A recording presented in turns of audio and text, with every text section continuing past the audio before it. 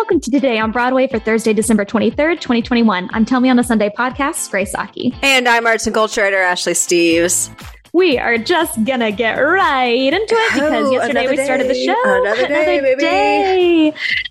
We started the show yesterday when we were reporting about Broadway League President Charlotte St. Martin's statements on the state of Broadway. I was going to say State of the Union, but, you know, she's not the union president. She'd probably be more suited. Oof. Problematic faves. But she was met with ample amounts of deserved criticism from the Broadway community after she said things like this.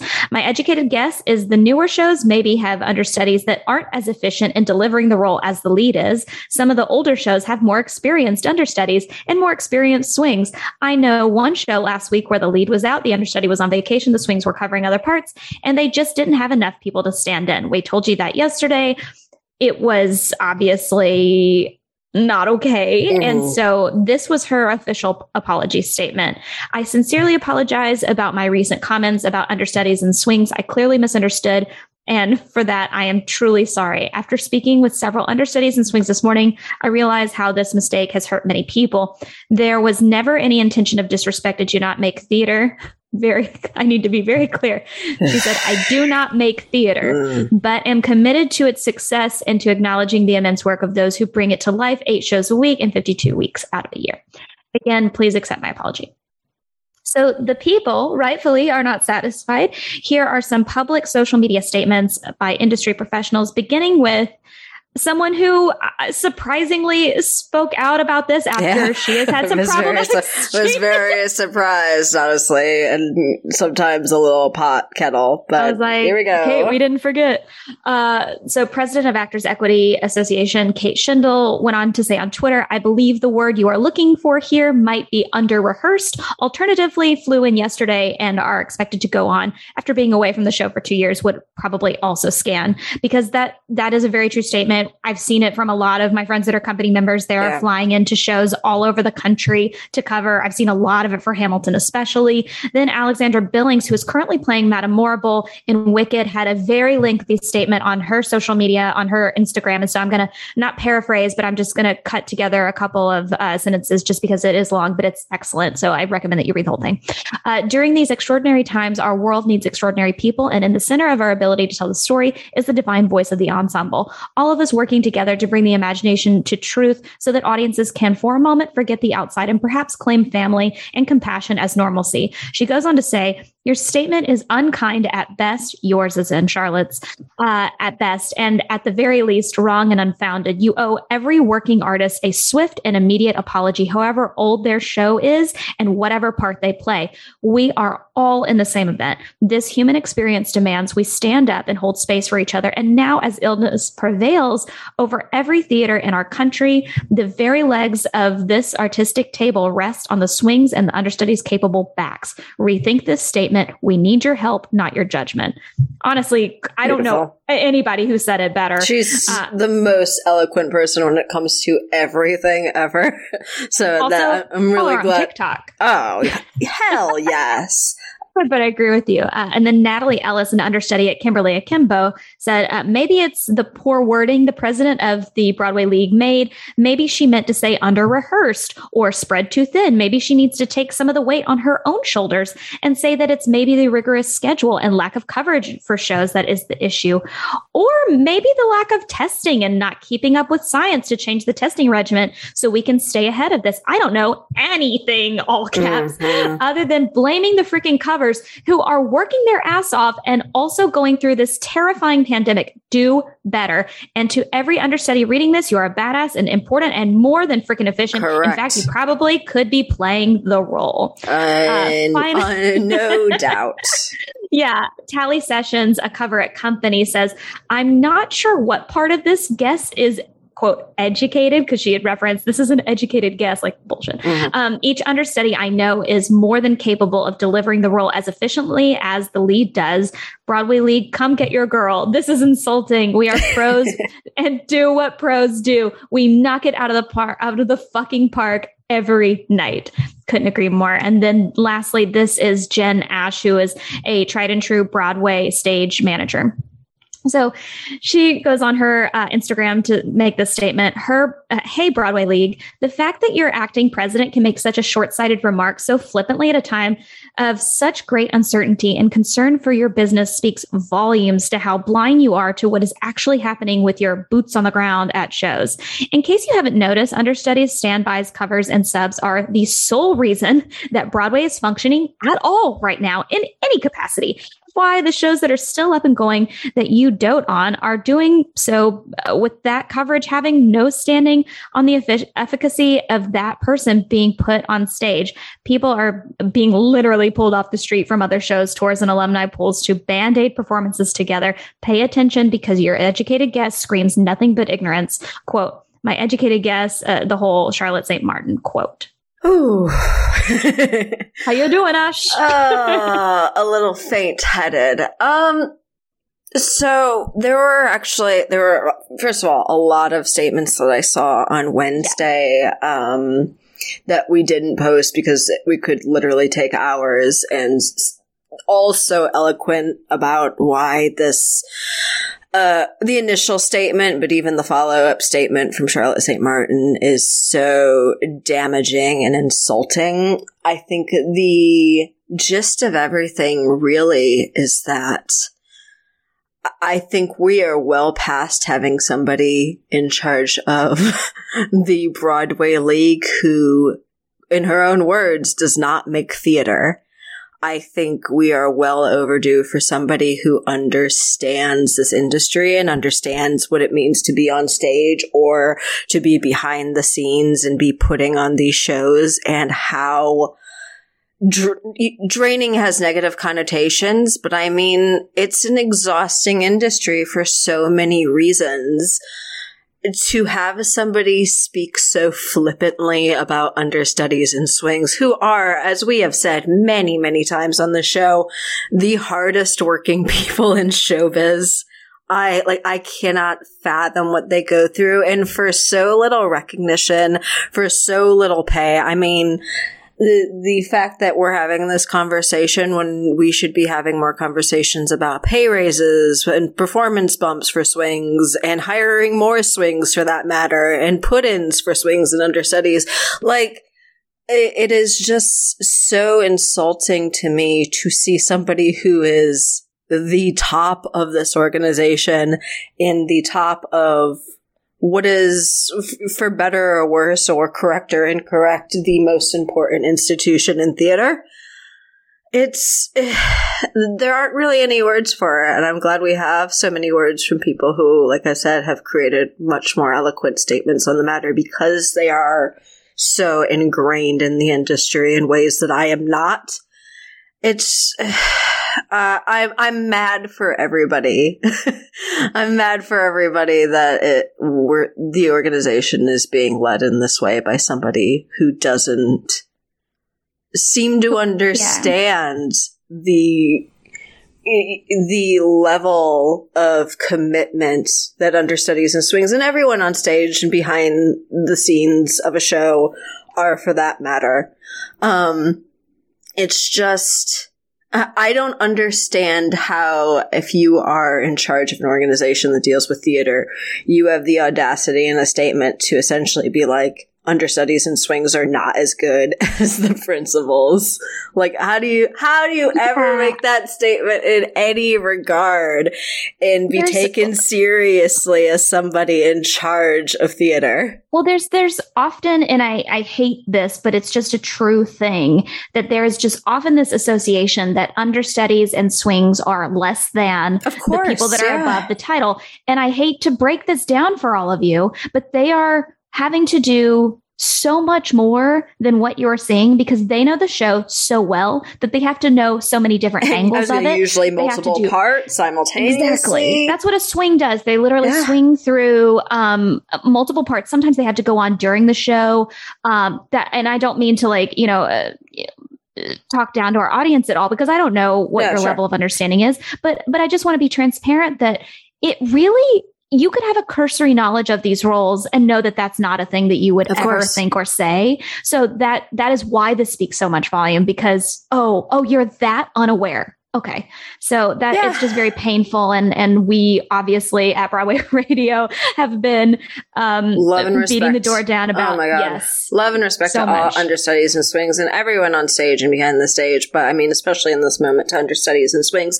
And like, even more so, to say one more thing, like the state of theater that we're in at the moment, where we're potentially facing another shutdown, we have all these shows closing, and we're having like really weird circumstances. Like we talked about on yesterday's show that Keenan Scott went on Thoughts of a Colored Man because there was no one else to do the job at the moment because everyone's sick.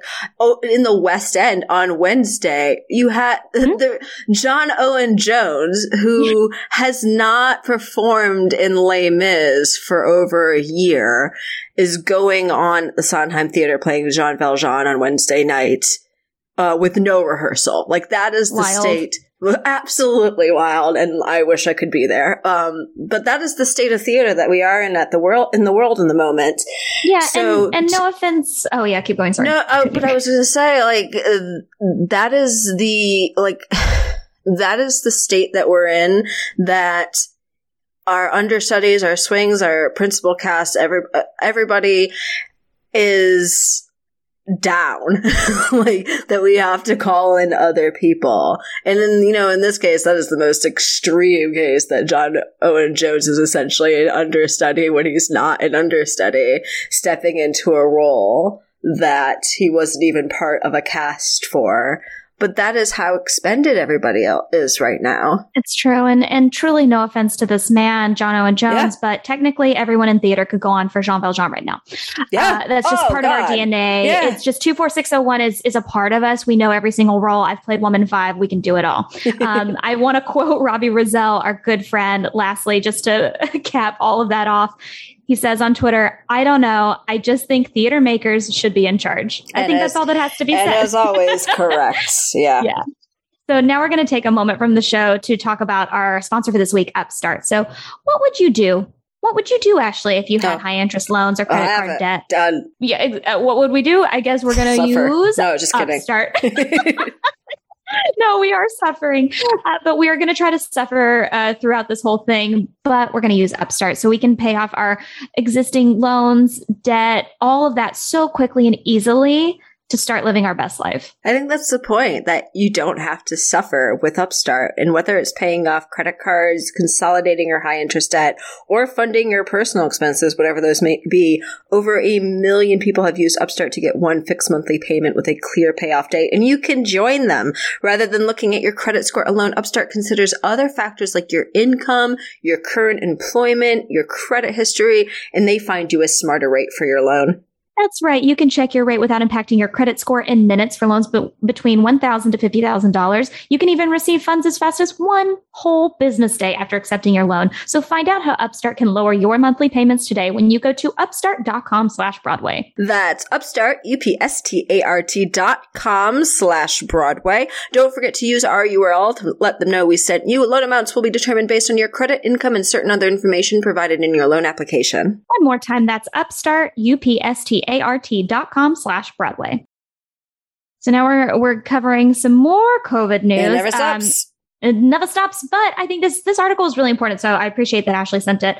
Greg Evans at Deadline poses the question, what is next for Broadway and the Omicron variant, saying, is there anything else Broadway should be doing to lessen the impact of the Omicron variant? This is something that we've been talking about, and I think this just kind of expands, why we're not able to move as quickly as we would like to.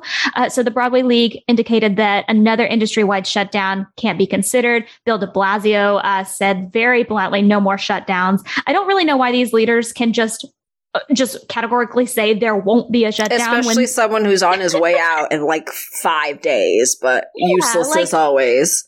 It could happen. I don't want to be ignorant to it. So Greg goes on to say, while all theater workers and audiences must be double vaxxed, all audiences and offstage workers are required to remain masked throughout performances. The specific of cast testing varies from production to production. This is something Ashley and I were talking right before we recorded, because it's really confusing for everyone. So he goes on to say, some rely most heavily on rapid antigen tests, others the slower but more accurate PCR tests, and many many, if not most, use a combination of the two. Exactly when casts are tested and how often is kind of, up for debate. So pre-theater arrival sometimes, once or twice during the production day, just shortly before performance time, or many hours before. It's kind of a decision from production to production, and official statements for these production policies are difficult to come by because nobody wants to disclose that information due to, there's going to be criticism across the board. There's just no question. And then anecdotal evidence suggests that testing schedules vary extremely. And this is something that I've been trying to say, but also I can't disclose, where I'm getting this information from. But, so many tests right now because of this Omicron variant, which I know he talks about here, they're not being detected on every type of PCR test. And so, I'm not a scientist, guys. Do not come for me on the tweets.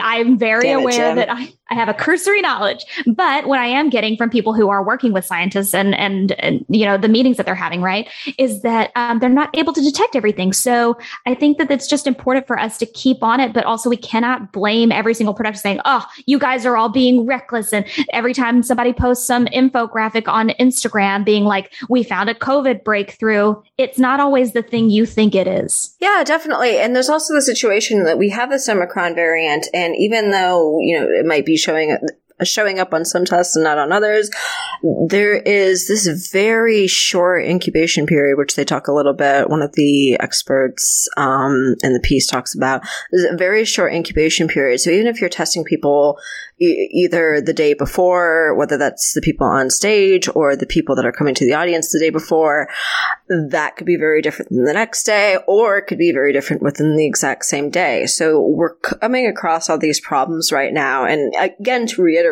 we keep talking about all these positive tests, and I think there's a lot of problems with the way the media is reporting things right now, especially on major networks, of Broadway is testing positive all the time, blah, blah, blah. They must not be being careful. That's very clearly the opposite, because everyone is testing so much right now that is the reason that we're seeing all these positive tests, is that they're testing 3 times a week or more, in some case fewer, which is part of the problem that we seem to not really have, or at least there's not really a spoken about disclosed number of the frequency of testing at the moment. For every show, there seems to be variables with every show. So it's really difficult to be like, okay, we're doing everything right because we're doing everything the same across the board, where we know both personally, professionally, and privately that is not the case. But they are still doing more than it seems most industries are doing at the moment. So we're seeing all these positives because of the frequency of testing. And as a result, we're getting this mass freak out. So let's keep freaking out. Always, yeah. I guess. Freak out. So I'm just going to freak out. I'm going to go through all the COVID closures, postponements, everything in between. All right. You ready? Go. Okay. Beginning with David Byrne's American Utopia. They will not perform for, I guess, when you're listening to this yesterday, December 22nd. The show will keep going December 23rd for their 5 p.m. show. Come From Away has extended their initial few performance closings through the 25th, Christmas, due to some outbreak of cases. Performances are going to resume the 26th for their 2 p.m. matinee. Flying Over Sunset canceled December 22nd matinee as well. And then they have plans to resume with their December 22nd evening performance. So by the time you hear this, they will hopefully be fine and then keep going to their 23rd. Classic Stage Company's Revival of Assassins has canceled performances the 22nd through the 23rd. MJ the Musical will stay closed an additional day beyond their initial, they're expected to resume their previews on December 29th. The Broadway production of Six has announced a continuation of its cancellation period, going dark through the 28th of December, with plans to resume performances on December 29th. So that's Boom. Jersey Boys Off-Broadway canceled performances Wednesday, December 22nd through Sunday, the 26th, due to some COVID cases. They will return on Monday, December 27th. And then the producers of Is There Still Sex in the City have announced that because Candace Bushnell, the writer-performer, has tested positive for COVID-19, they just aren't going to continue with the run. I mean, it's her show. She's the star. If she's positive, they can't keep going. And she is the reason people are seeing the show. So it's not the same instance where they can put on the understudy. It's very specifically her show. So now with the total postponements, Romeo and Bernadette, A Musical Tale of Verona and Brooklyn, has postponed its upcoming off-Broadway run with no future dates set. The musical planned to begin February 1st of next year. I know that they have also many times said that they're coming back to do their run. They eventually want a Broadway run. So unfortunately, this is not surprising, but also, they were very official with their February 1st date, and now it's no more. The upcoming off-Broadway revival of Cat on a Hot Tin Roof has decided to, I know this one hurt me. I texted Ashley and she was like, I already put it in the notes. I'm sorry. They've decided to fully postpone the production until next summer due to just the current health crisis, which is totally understandable because it was only supposed to run January 14th through February 13th at the St. Clement Theater. And then their new dates hopefully are to come, fingers crossed, literally in my hands because I have to see the show. I know. Lastly, the national tour of Jack Thorne's adaptation starring Stephen Sondheim impersonator and star of Tommy Boy Bradley Whitford. Correct. The Charles Dickens A Christmas Carol has canceled fully their remaining performances at the Los Angeles Amundsen Theater. And finally, a quick little recommendation on TikTok that leads into the final part of this episode, where I have a very special interview. Erin, who posted this great TikTok, attended the ASL performance of Disney's first national tour of Frozen, the musical, in Chicago, posted that their experience at the show was so magical because so many cast members were including the ASL interpreters and using sign throughout the show and into bows. And it really meant a lot to her. And I just thought it was really, really heartwarming. And I wanted you all to have a beautiful, heartwarming moment. I did see that because the inclusion of accessibility like this is so important to me. And Absolutely. I know you, Ashley. Yep. ASL should be required to be taught, is my opinion personally. Yes. Yeah. I mean, I wish that in school I coupled with Spanish for 10 years, I think that we got to have because of the region that I grew up in. I was now I'm like, oh my God, I'm so thankful. Also, why didn't we have ASL?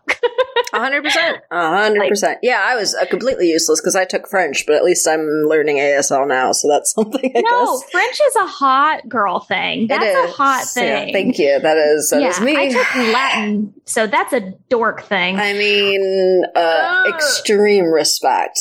Yeah. Glad I'm not a lawyer. I want you to stick around right now because I know we had a lot of news to get through and most of it was upsetting, but this is not. So there's a full interview with me and the cast. It's truly not. This is an interview with me and the cast of Disney's first national tour of Frozen the Musical, starring Broadway veteran from Charlie and the Chocolate Factory, Holler If You Hear Me, and Wicked, my dear, dear, dear F. Michael Haynie, who plays Olaf, and newcomer who you are not going to not know his name in 2 years. I'm telling you, he is a star. He leads the show along with the two princesses, Anna and Elsa. Mason Reeves, who plays Kristoff. They're currently running in Chicago through January 22nd with more dates scheduled across the country through 2022. So if you did not see Frozen the Musical on Broadway, and even, I mean, I hate to say this, I've heard this tour is top tier. I mean, I have seen it multiple times. I was going to say, I heard through the grapevine, like you're not there following every show. I mean, guys, like Caroline Bowman was a daggum Elphaba. Like she's playing Elsa. It is nuts. This cast is unreal. This caliber of a tour does not often, I mean, we talk about how tours should be respected as Broadway shows because most of the time they are if they're equity. They are unreal. I can't tell you how excited I am for you to see it if it's in a city near you. Please enjoy this chat. And yes, we are very friendly. Don't think that I'm so unprofessional that I would. These are my friends. These are my people. This is my partner. So I want you to enjoy this holiday interview with the cast of Frozen. Please enjoy.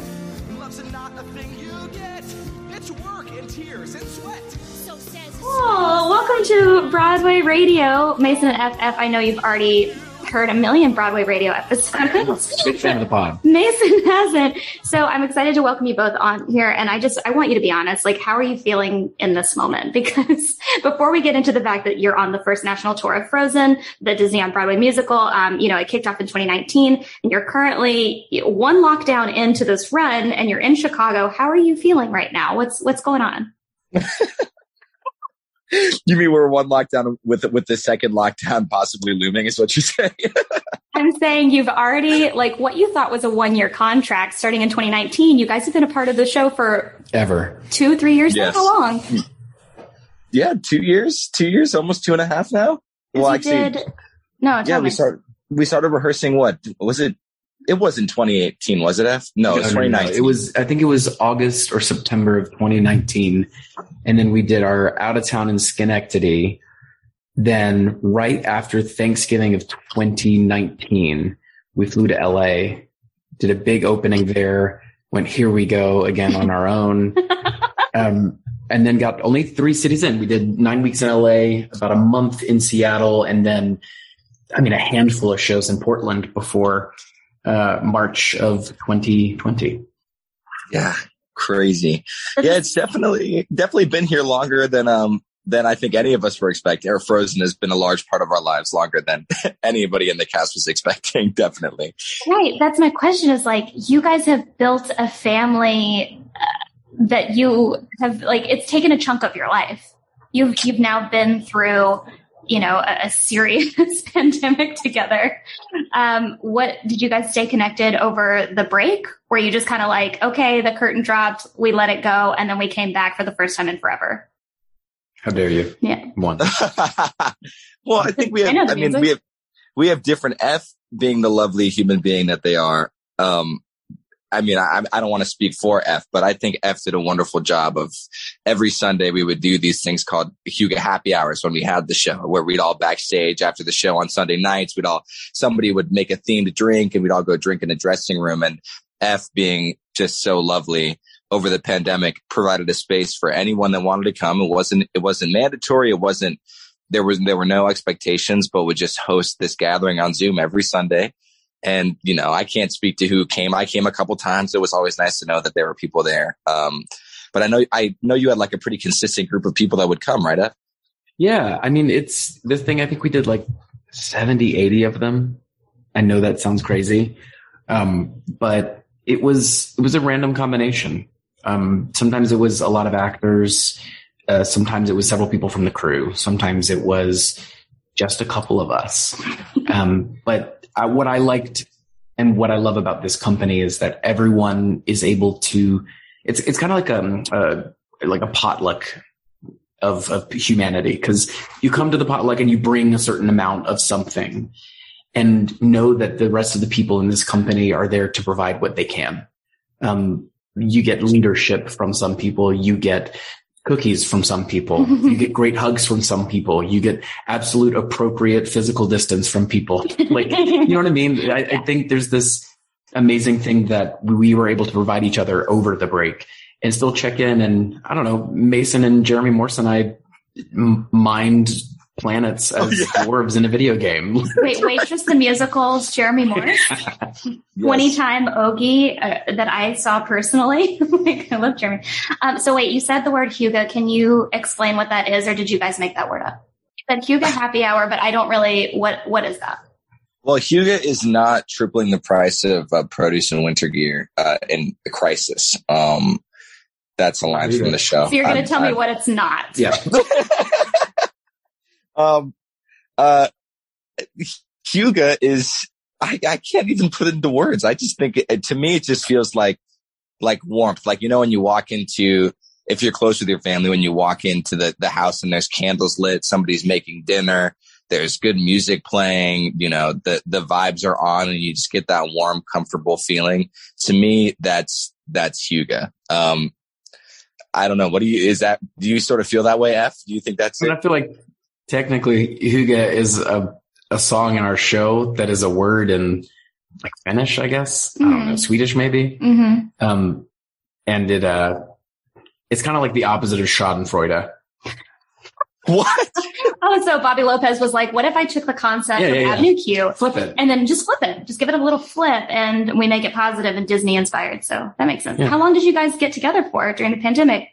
How many Huga happy hours did you have? I think it was somewhere between 70 and 80. Oh God. Yeah, I thought you were going to say like 5. Or no, that was the number of weeks between March 12th, March 13th. Oh, wow. And then when we were able to meet back in Buffalo, New York to remount the show starting in August of 2020. It was literally every week. I think maybe you said you missed maybe 1 week, yes? No, I never missed one. I just, wow. There were a couple, I literally got on for maybe 10 minutes on my phone at my friend's 4th of July barbecue and was like, hey guys, America, I miss you. I love you. Bye. That's amazing. Wow. Well, so I guess what I love to think about is the fact that your cast, crew, and orchestra, even during a really challenging time of separation, you were still kind of not talking about the show, but so much your life, which doesn't get to happen a lot of times when you're doing a major contract. So I love to see it. Yeah.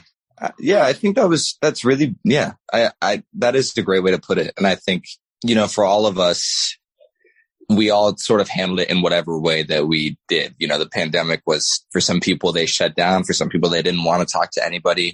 Mm-hmm. And I think having a space where people could talk about it, but also interestingly, that having that space also, the way that it was arranged was just so much. The idea was you don't have to be here. You don't have to come do what you need to do. And I feel like our cast has been so great about that, of saying, what you need to do to take care of yourself, do that. You have that space to go live your life. And it makes life easier. Touring is very insular, and it, sometimes the things that happen feel like the whole world. And, the more people that I have that I think, or the more people in whatever company that you're in that I think are able to give the space to each other to handle things the way that they need to, the better the situation and the community will be. I think that's, that's life. It was really beautiful what happened and how we all stuck together in whatever way that meant. Mason, you're so damn wise, and you're a child. And I say child lovingly because I know that you recently graduated from school for musical theater. This is your first big contract. Has this just been wildly different than you were expecting from school? Did they prepare you at all for what you were nobody could have prepared you for a pandemic, but you are the leading man in this show. It's insane. And I've seen you in the show a couple of times. It's absolutely deserved. You bring so much life and excitement to this character that I think all of us think we know because of the film. But I hate to burst your bubble, but John Groff, take a seat. No. Do not say he's so nice. Don't say Yeah, he's so nice, but pave the way for Mason Reeves. Tell me about your journey with this character. Were you in auditions while you were in school? Were you doing Footloose at the Muni and then simultaneously singing Reindeers Smell Better Than People? What was happening? Yeah, so it kind of all happened at once for me. Interestingly, like most boys in their lives at puberty, my voice kind of just stopped working, for a lot of things. And it sounds like boys have it really hard in life.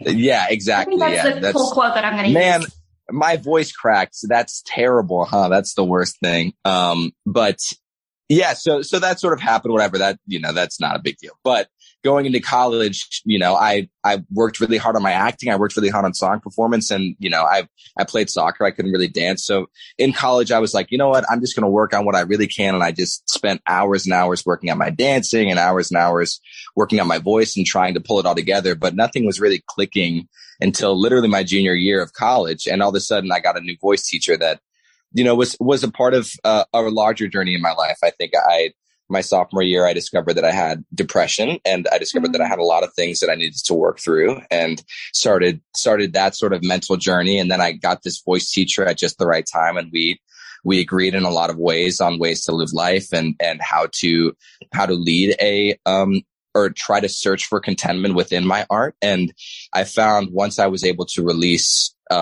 all of those larger issues that I had of needing to be perfect and needing everybody to like me and needing all of those things, I realized that those were inhibiting my ability to perform. And so junior year, I really just started saying like, can I curse on this podcast? I would love for you to do that.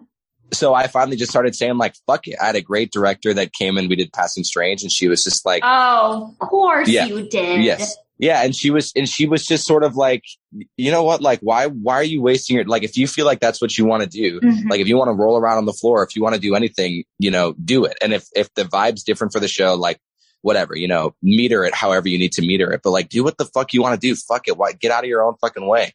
And so that year I went to the Muni. I went to an open call at the Muni, and that's where I was auditioning for Footloose, and ended up from this open call booking the lead of that show, which was crazy. And Telsey did the same casting of that. I'm unfamiliar Telsey's work. Telsey, I think they're a smaller firm. Yeah. Yeah. They're kind of. I'd heard of them once or twice now. I did. Bernardo, is that his name? Yes. Yes, and he's a great dancer as well. Also leads a gang.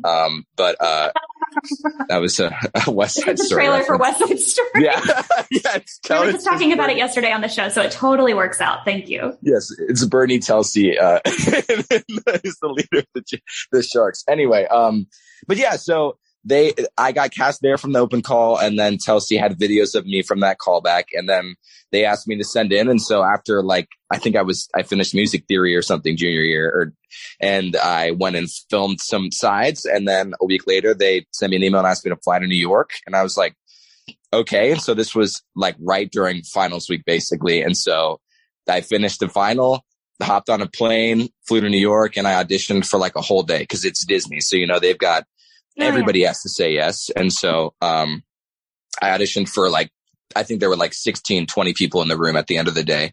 And then crazily, the next day, I woke up and was about to take a shower and go see some friends and stuff. And then I got a phone call that I had booked the part. And I was just like, aww. It was crazy. And so I was, I always tell this story and it sounds kind of scandalous, but I was literally naked. I was in the shower. I turned the water on, and then the phone call started. And then I was just running around my friend's apartment in a towel for the next hour, calling people I needed to call. But yeah, so that's sort of, the journey. And so I finished school online doing the tour, and it was terrifying. I was 21 at the time, and, I was, there was only one other person younger than me in the cast, and she's I think 2 months younger than me or something. And so, besides the little girls, of course. And so it was terrifying, but I'm very grateful that I have people like F and the other wonderful people in our cast, Carolina Bickler and Bowman. No. Nobody else matters. This is. Yeah, I know. Listen, every Luke Skywalker needs an Obi-Wan Kenobi, and I will take it. It's true. You really have been. People on the podcast don't know, but F and I are, you're like my closest friend on tour. I love you. I think the funny thing, and I mean this very seriously, and not just to keep talking about how amazing Mason is, but I think as someone who, there are plenty of people in this business who have had much, much longer careers, but 17 years in New York I'm realizing I'm no longer, even though I still get auditions to play high schoolers, I'm in the middle of the things. Mm-hmm. And so when I meet people that are coming fresh into it, a lot of times there's a weird separation because of the stigma of, the length of a career and what that means, and, the clout and things that come with it. But what I realized on this tour, and a lot of it was from having all of my scenes in the show that Olaf has are with Christoph and Anna, and having someone like Caroline Innerbickler, who is so remarkable and is just starting to crack the egg of New York for a million different reasons, but has a beautiful, amazing career in front of her and behind her. She's been killing it. And then also to meet someone who is one of the most uniquely talented human beings I've ever met. And I feel like I discovered. I didn't at all. But to get to work with Mason, and when we went on the deck to rehearse, it never felt like there was any difference. It was three actors equally trying to solve a problem like Maria. Trying to solve trying to solve the problem of the show. Of what acting was. And we would go off and we would talk about the math and science of funny. And we would talk about all our deep feelings about acting. Like, you could roll your eyes and say, we're playing animated characters in a Disney musical. But the way that the three of us have talked about character and what's important about why we're telling this story and what we've been trying to do to justify as professionals, as human beings, as actors, it has given me so much more courage as a human. Like, I've grown from seeing younger actors or actors with different amounts of experience. But I think it's the kind of thing of getting stuck on stage with Mason, going like, oh man, he's one of the only people I didn't know in the principal company going into this. And then going, I have so much to learn from someone who's figured a lot of stuff out that I haven't even considered as an actor yet. So yeah, it's, I hate him. We don't get along. Yeah. Sounds lame, uninterested. So, F, you play Olaf, who I think that we all have like a preconceived notion of just because of like Josh Gad's voice and likeness in every Disney property thing that's ever been ever. So you don't have to get into the total mechanics of the fact of like the puppetry, okay, but that's just not something that I associate with your work all the time. So I'm just really curious, like what have you brought of yourself into this character and into the performance of Olaf? And I want to hear more about it, because the first time I saw it, I was obviously watching the entire show. And then the second time I was watching like how Olaf reacts to people and like especially like his two moms who you also have, like how, you're this like snowman that has feelings and is learning, and kind of like I was just watching this Big Bird documentary about how like Big Bird is played by Carol Spinney, but Carol Spinney plays Big Bird as like a 3-year-old child and is always learning. And so I see a lot of that in your performance of Olaf. I want to know more.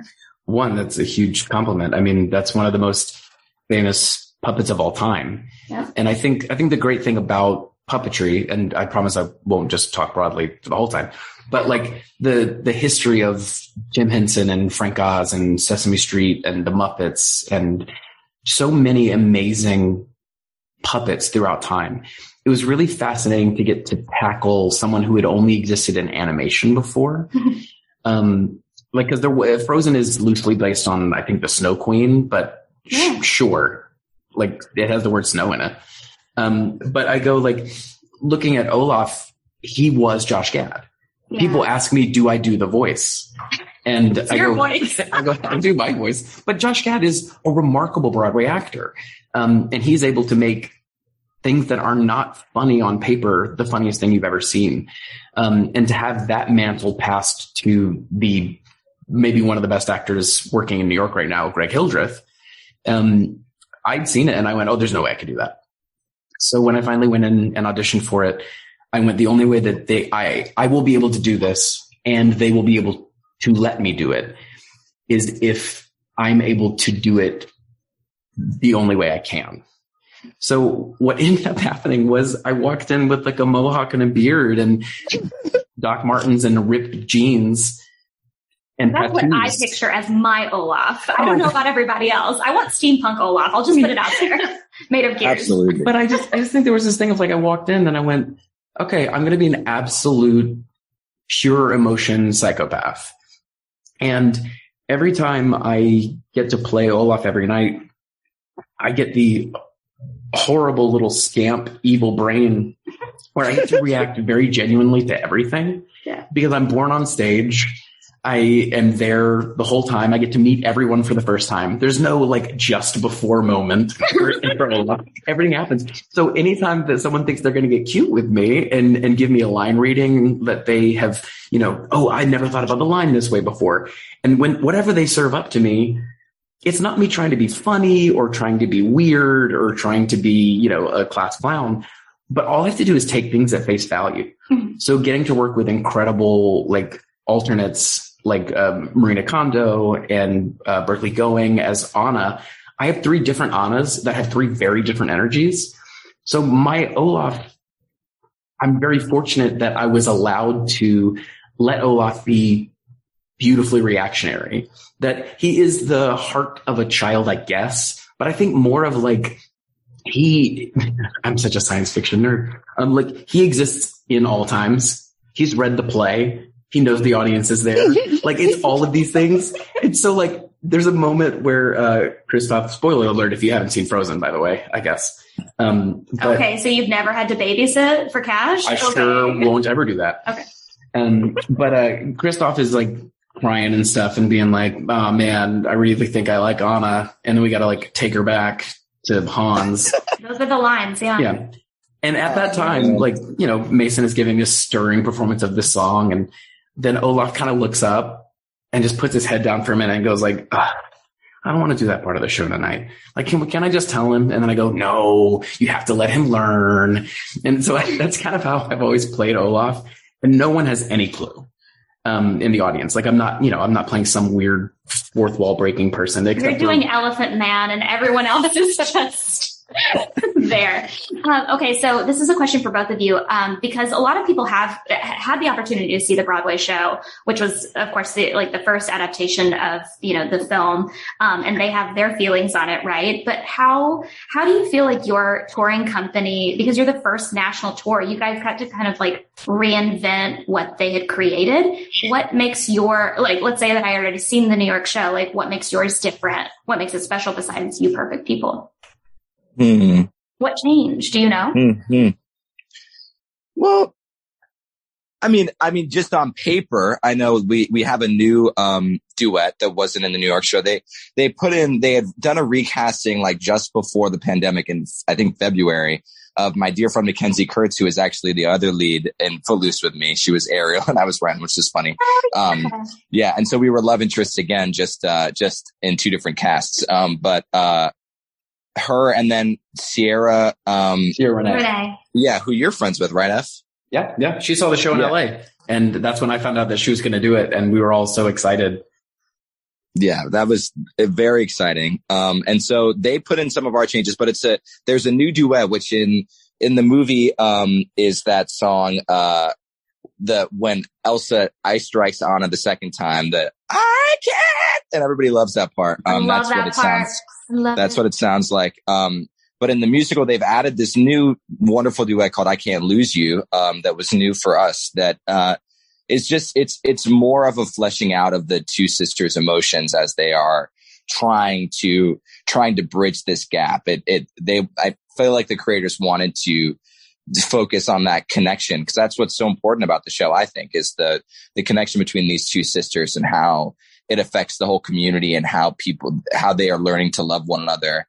And in doing so, open everyone up. I mean, through my perspective as Kristoff, I think seeing Anna drop everything and sacrifice so much for her sister is what really starts to crack him out of his shell and, you know, get him to stop being such like a loner, frankly. I mean, he's been kind of a loner. He's best friends with reindeer and they just sell ice. That's his life. And so I think you're trying to say is he's an incel. Kristoff is an incel. It seems like that's the terminology you're looking for. Interesting. Kristoff was not there on January 6th. Where was Kristoff? We know where Judas was. Where was Kristoff? I think that's great, because I just always want people to revisit a show that they may have loved, especially in New York, if they're back in the city that they normally live in, which is, you know, all across the country. So yeah. I think quickly to jump in on that. The thing that is different. Give us a pause for a second. It's gonna pause for a train. It's a Vanessa Carlton song, unreleased. Making my way down train. Okay. But what I mean to say is that shows on the road sometimes have like a unnecessarily bad rap, in the same way that quote understudies do. That like every now and then there's this weird thing that people who love theater decided, which is there's a hierarchy of what's good. And I think it's so unfounded and so weird. Sorry, it's a really thick train coming through. Thick train times. Okay, go ahead. I think that there's a misconception about tours, and that's not just protecting me and the other performers that I'm with, but in the same way that I didn't understand the understudies when I was a kid. I saw the little slips come in and I would be like, oh man, I'm not getting to see the show. No, you're going to see something remarkably special. And with our tour, I think one of the advantages that makes this different than just the normal things that you would get with a new cast, which is, you know, you get some fresh takes, you get some different timbre of voices, you get to see an actor, you know, take a different angle at the show. I think ours was allowed to, both in script that costume changes, that it is not to replace the memory of the incredible cast that created the show, that came out of Denver and set up at the St. James and gave a beautiful piece of theater. I think it's to say, though, that show, the Broadway show, has never been done in 2021. Mm-hmm. And our creatives have, in some ways, allowed us to let that be okay. Yeah. That we are when we are. Because there are certain things about, like, I don't know how many times Anna gets picked up in the show as opposed to standing up herself.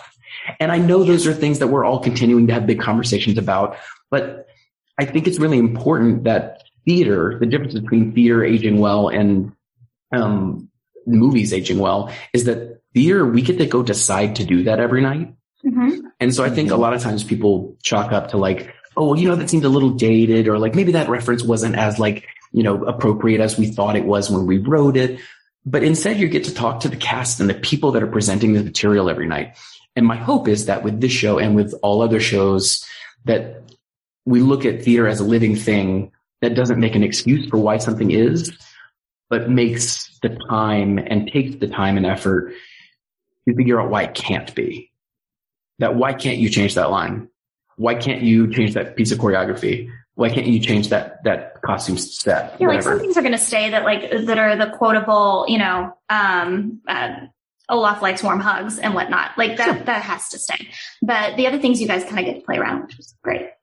So for both of you, it's your first tour as artists and performers. Like, I feel like you kind of answered this question, but you can quickly just kind of like tell me, how does it feel to do a show in a new city every other week, every other 2 months? Like, this is a kind of a new audience every time, even though in New York, there's always people from all over. How do you adjust? Yeah, it's fun. I think because I am finding as my 23-year-old self, or just me, Mason, speaking for myself, I get restless very quickly. And so, I'm enjoying having different audiences and things, because it's just kind of cool to see what people react to. Like, you know, Seattle felt like a very young, like, but not like kid young, like, you know, like mid to late 20s, like people that are coming with their friends and having a great time. So there's lots of screaming and lots of laughing and lots of, you know, like they felt very involved. Whereas Salt Lake City felt more like very respectful families were coming, and, you know, they would react to different things. And so, you know, it was it's interesting for me. Cause Christoph, you know, I kind of play around with him a lot, but he, in some scenes, he's very much the straight man and very much the, you know, which that term I still feel kind of weird about. That's a discussion for another time, but he's the, you know, the foil for comedy. And so in some of the scenes, he's more like that. But in some scenes, you know, I'm a very goofy person, and in some scenes, he's more of a goofy character. And it's very interesting, depending on the city and depending on the audiences, you know, what sort of version of Christoph they react to more, and what I can sort of focus on or be more aware of for each different audience. I really like that. That's my quick answer. Okay. I mean, the only note that I have is that you don't sing enough in the show. I don't really know why Christoph doesn't have more ballads, fun numbers, like you dancing in Fixer Upper. I'm like, yes, let's have 10 more minutes of that, please. That's just you doing Footloose. I get it.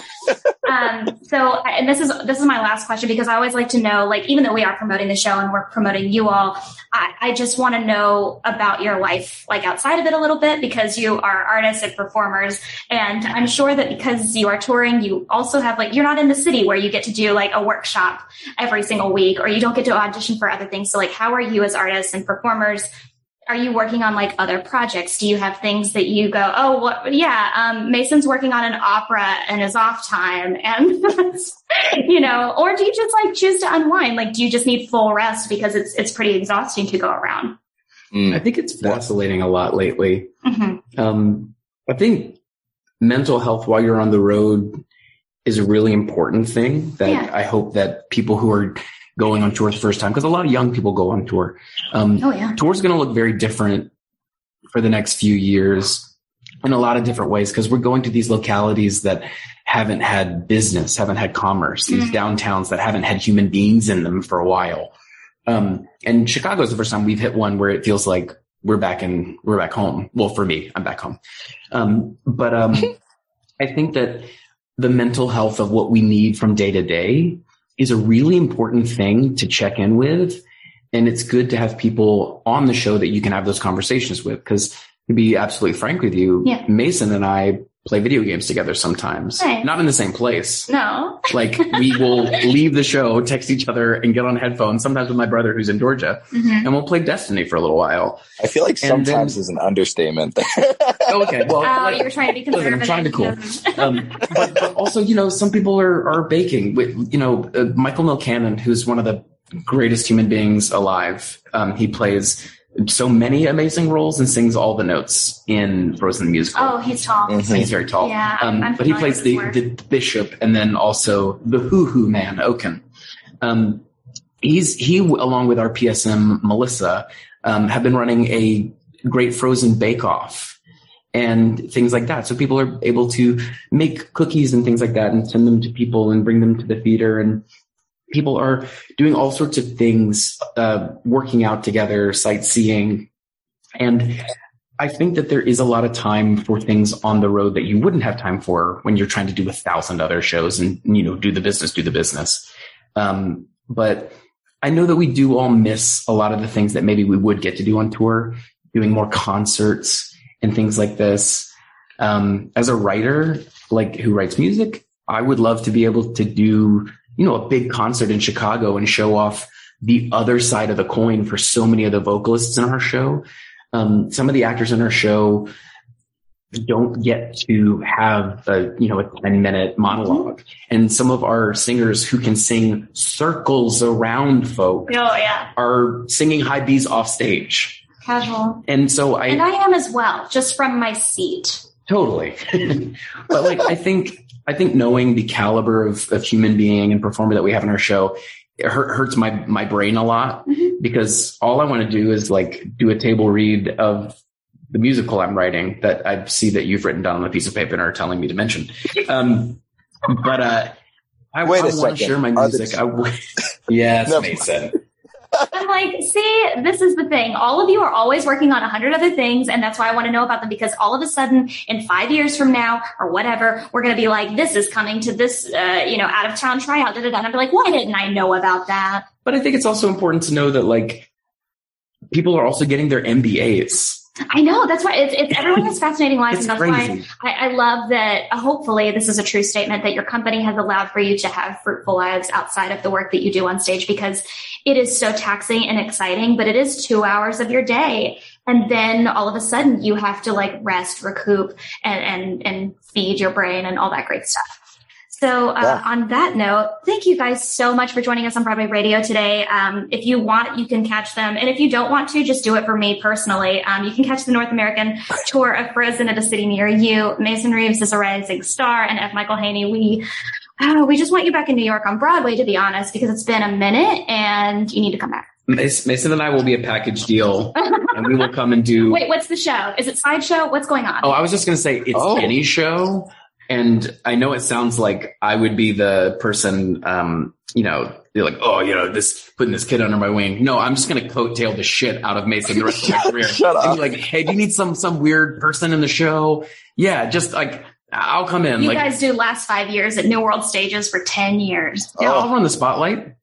Well, I just know at some point in time, someone's going to say, hey, Mason, you're going to start in the show. Is there anybody that you need to be in the cast? And he's like, there's this old person. Oh, shut up. We played video games together. That was it. Here's their phone number. Give them a call. And it just occurred to me now, but I think we would do a really great production of Annie with me as Annie and you as Daddy Warbucks. What do you think? As long as I get to be the puppet being held by the radio guy. So on that note, thank you guys so much again for having me, and please continue a safe, journey on the rest of your tour. Wait! I've seen it on the radio. Where can they find you? Oh yeah. Okay, fine. We'll do that part. Mason, where can we? I hate you. We've got like literally 2 minutes left. Okay, so you can follow me at Grace Aki. Mason, where can we find you on any social media? It's at Racin Meeves. So it's just my name, Mason Reeves, but with the first letter of my name's reversed. So it's Racin Meeves. It rhymes, and I thought it was quirky. That's alarming. F, where can we find you? Just at F Michael Haynie on the things. I don't really do many of them, but I do have them, and I promise I'm trying to do better. You know what? We need your music on the TikTok. On that note, thank you guys so much for joining us. We'll see you later. Bye. Let it go,